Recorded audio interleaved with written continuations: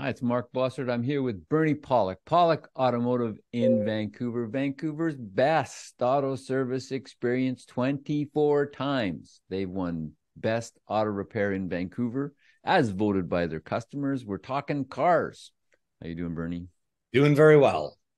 So we were just talking about that little bit advanced technology. 2009 Ford Escape Hybrid that had a steering problem. What was going on with this vehicle? So this vehicle came to our shop with the concern that sometimes the steering was stiff, the wheel wouldn't turn properly, seemed like a possible power steering issue. So I took the vehicle for a road test and I didn't notice any problem with it.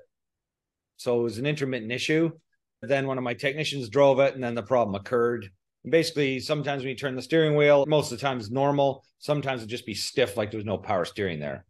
So this vehicle uses electric power steering. So basically, we identified what the issue was.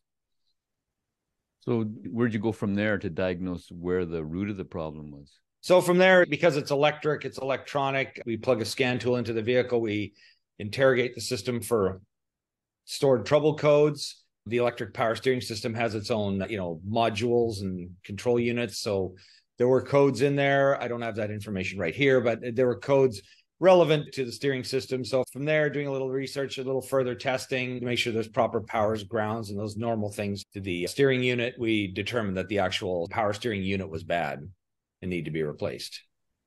So what's involved in replacing an electric power steering unit? So this one's interesting. So most cars with electric power steering, there's a few different systems, but most cars, the electric power steering unit, it's a very large motor that sits on the steering rack, the power assist motor. Now you can imagine, like in previous hydraulic power steering systems, there was a pump with hoses. And so there's a lot of pressure. It takes a lot of force to move that steering rack back and forth. And electric power steering basically uses an electric motor to do the job. So it's got to be fast responding. It's got to be very powerful. And so these motors are pretty large. If you're listening to it, you won't see this, but the motors are, 4 or 5 inches in diameter, most of them. They're pretty large. So on this unit, which is interesting, the actual power steering unit is in the steering column. So the steering shaft goes down into the power steering unit. You'll see some pictures in a few minutes, goes into the power steering unit. So the motor is actually under the dash of the vehicle on the steering column. And then from there, the power is actually delivered to the rack and pinion from up above. So the rack is basically a manual steering rack, but it has the power unit separate above. So what's involved is basically getting underneath, tearing the steering column out, getting under the dash, removing it. And it's not a crazy job. It's about the same as taking the rack out, possibly a better job, not as dirty. So are there rebuilt parts for this or used parts? Did you use new? We ended up getting the used part because we couldn't get any other options. It's a 2009. The car's now 14 years old at the time of this podcast. So we attempted to order a new one. It was pretty expensive, but the owner agreed to do the new one. So we went to order that, but after a week, Ford came back and said, we don't have that unit available anymore. So we acquired a used unit, which is a good second option. Rebuilt wasn't available. We don't do a lot of electric power steering, but it seems like rebuilt is a little harder to find for some of these pieces. But anyways, so we got a used unit for it. And it's cheaper, but not overall, time frame is reliable. Yeah. How often, well, I guess first, is electric steering system unique to hybrid vehicles? No, it's not actually. It's used on all these models of Escape of this model year and plus or minus a few model years. They use this electric unit. So it's not unique to the hybrid. So we'll have a look at a couple of pictures here. So there's the vehicle and the steering unit here. This would be the side here. So this is the electric unit. As you can see, very large electric motor here. There's a gear drive system in here. We can't see the inside, but we can see a little better when we flip it over. This part here is the piece that attaches to the rack and pinion side. And this would be the other side. This fits into the steering column. So this is the unit that's under the dash. Electrical connectors here. And we have another view here. This is kind of a close-up of the electrical connector. So you can see two very large pins here. This is the power and ground. As I mentioned, these use a lot of electricity. So, the motors are big. They require a lot of power. This is the control from the module, from the electronics, from the vehicle, computer signals. And this would be, various signals that come from the power unit to confirm whether the motor's moving in the right direction, which is important. You don't want the power steering to move too fast or too far. So again, large motor. There's a number of gears. I would imagine there's a very large worm gear inside here. I haven't taken this unit apart. It's sealed up, so difficult to take apart, but nothing a large hammer and chisel can't take care of to explore the inside. So there's our unit right there.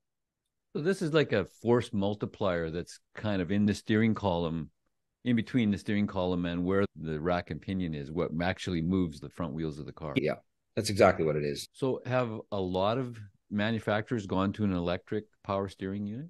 Yeah, quite a few. The one advantage of electric power steering, of course, with an electric vehicle, you have to have it. I mean, you don't have to have it, but it would be kind of silly to have a hydraulic pump to run your steering, especially when an electric vehicle, nothing is actually running when you're sitting in one place, and you do need to steer. So electric makes sense. The other area that makes a lot of sense is in the start and stop technology for internal combustion engines. This has been used for quite a while now, where you pull up to a light and the engine shuts off to obviously not waste fuel and pump pollutants into the air, which is a smart idea.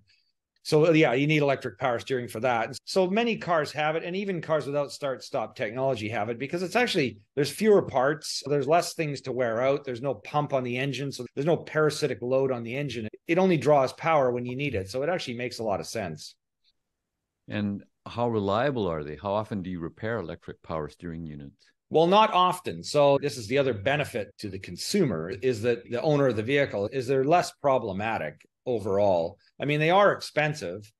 This would have been an expensive repair if we did it with a new one. I mean, it's still expensive even with the used part, but I mean, a rack and pinion job is generally expensive. I don't know if you take all the parts of a hydraulic system versus an electric one. An electric one's probably still a little more money, but they are definitely more reliable. And I can't think of, it's been very rare that we've actually ever replaced one of these. So it's pretty good that way. It's probably less expensive for the manufacturer to put into the vehicle. I think so. And less complicated. There's less bits and pieces. And I think it's a much better system for sure. It's a little bulkier on the steering rack end of it. So they've got to figure out where to put that motor from a design point of view. But, that's not our department. It's repair people. We just repair what's given to us. So you service quite a bit of these electric Escape hybrids and Ford Escapes. How are they for reliability?